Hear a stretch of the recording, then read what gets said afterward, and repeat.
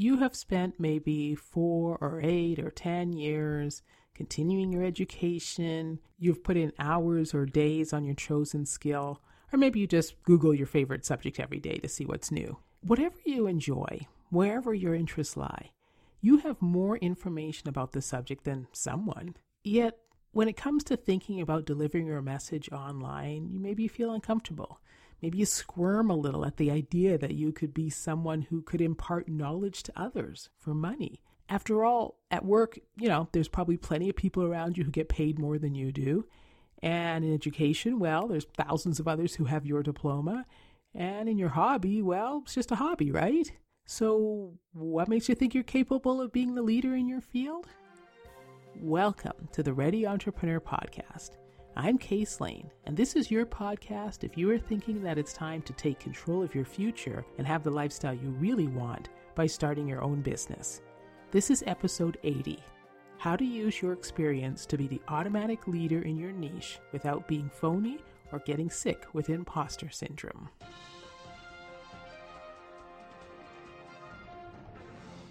Back when we were allowed to travel, I was once standing in the duty-free store at LAX, Los Angeles International Airport, and I could not help but overhear a discussion between a store clerk and a passenger.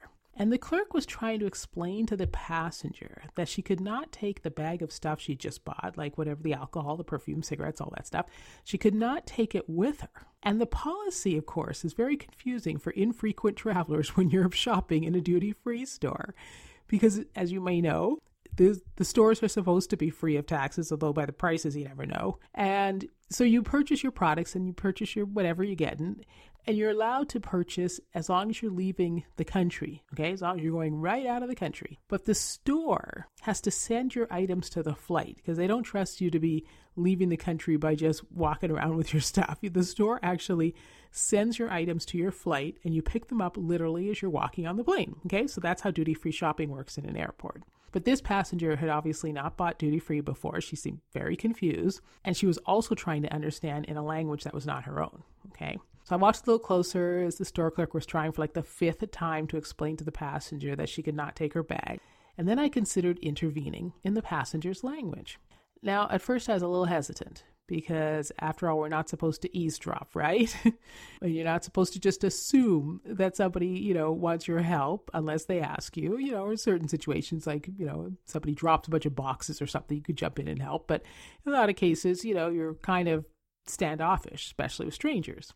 And the passenger's language was not my language. I just happened to speak it with enough fluency to be understood. I mean, I believe I could be understood, right? That's my evaluation of my language skills. But maybe she wouldn't understand me. Maybe she would think I was just some rude person interrupting her conversation or trying to cut in line or whatever. Maybe she would feel I was being super presumptuous in assuming she did not understand the store clerk's instructions. There were a bunch of possibilities here. It was very precarious. But at the same time, I could see that they were both struggling and that they both needed help. And I could see the conversation was going nowhere. And it was, the store clerk was suffering. She tried time and time again to explain it. And the woman was getting angry and this and that. And so I figured I could provide the assistance that they needed right then and there. I was never going to know the real outcome of offering my help without putting myself out there and saying in another language, "Est-ce que je peux vous aider, madame? Can I help you, madam? Peut-être je peux vous expliquer si vous voulez. Perhaps I could explain if you like." And the reaction, surprise, yes, from the passenger, and thanks. And of course, the follow-up question, where are you from? So, yes, it could be a surprise to offer people your help in a way that they are not expecting. But at the same time, if you have the knowledge and a way to deliver it, you can support another person's goals and be of great assistance to them. You may feel imposter syndrome because your position is new and untried, but it's valid. You have information the other person does not. It's almost your responsibility to help them.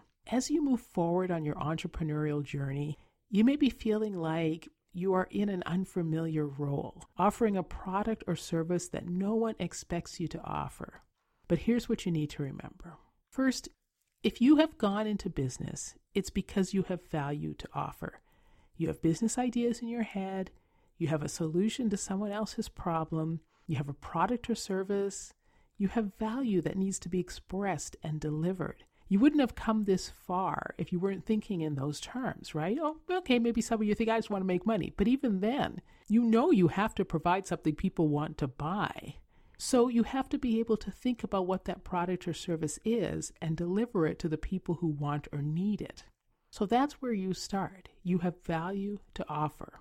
Now, secondly, your approach to the product or service, delivery, production, distribution, all of it, could be different from others. And it's an approach you should not be afraid to deliver. Your experience, your education, your expertise, your knowledge, that's all unique to you.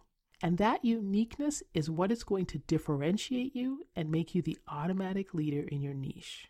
So you have value to offer, and you have a product or service that's different, or it's the same, but you're going to deliver it differently because your background is unique to you and you use that uniqueness to differentiate yourself.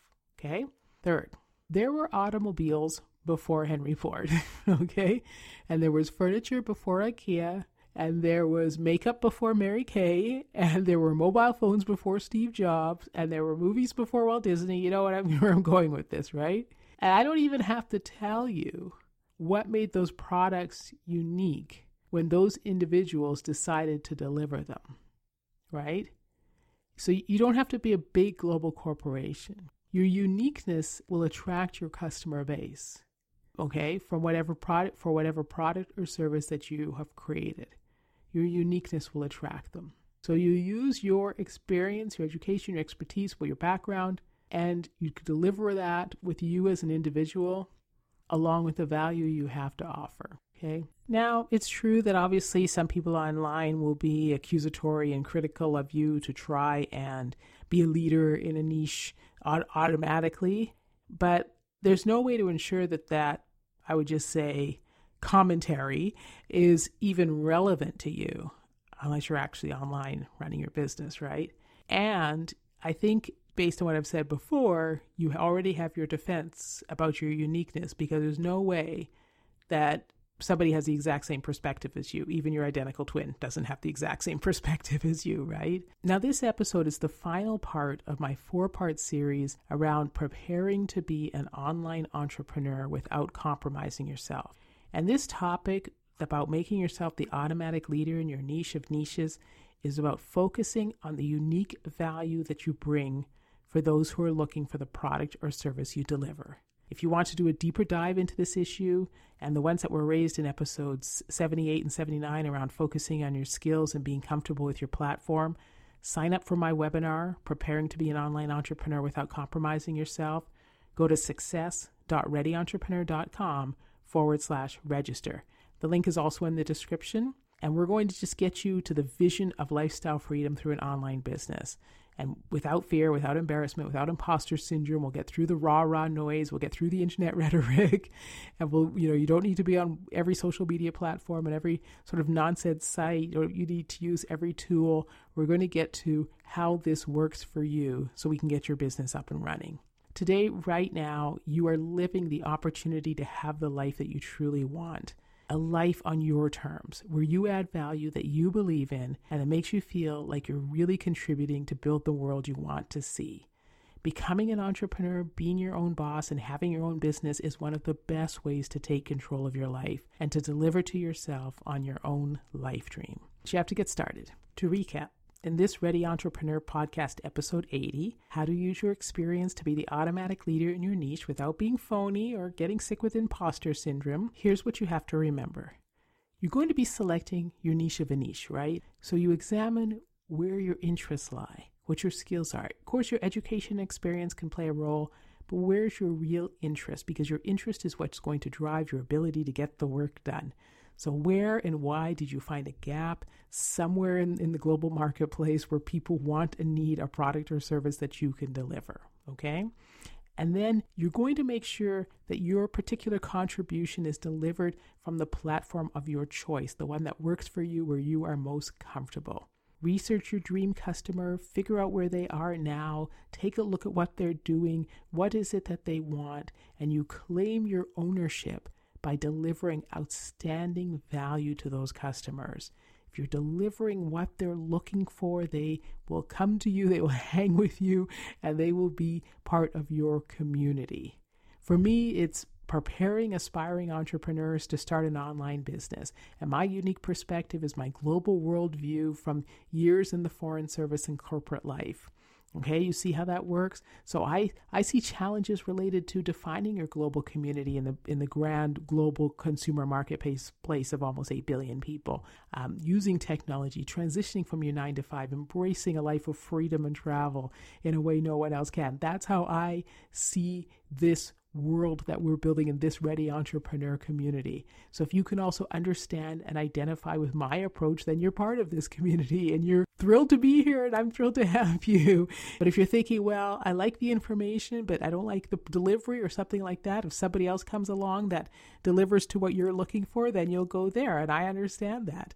But that's the way it works. And you can find and carve your own path and build your own community with your own product and service in the exact same way. Okay. If you enjoyed this information and found it useful, please make sure you're subscribed to the Ready Entrepreneur podcast so you do not miss future episodes. And please leave a rating and comment at Apple Podcast or wherever you listen so I can see your feedback. And if you know someone else who would benefit from the tips and strategies in the Ready Entrepreneur podcast, please share the podcast with a friend. Come over to the website to get more information and sign up for the community so I can keep you up to date with tips and ideas and strategies.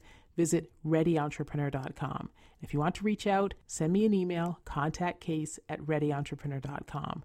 Thanks so much for listening. This has been the Ready Entrepreneur Podcast with Case Lane.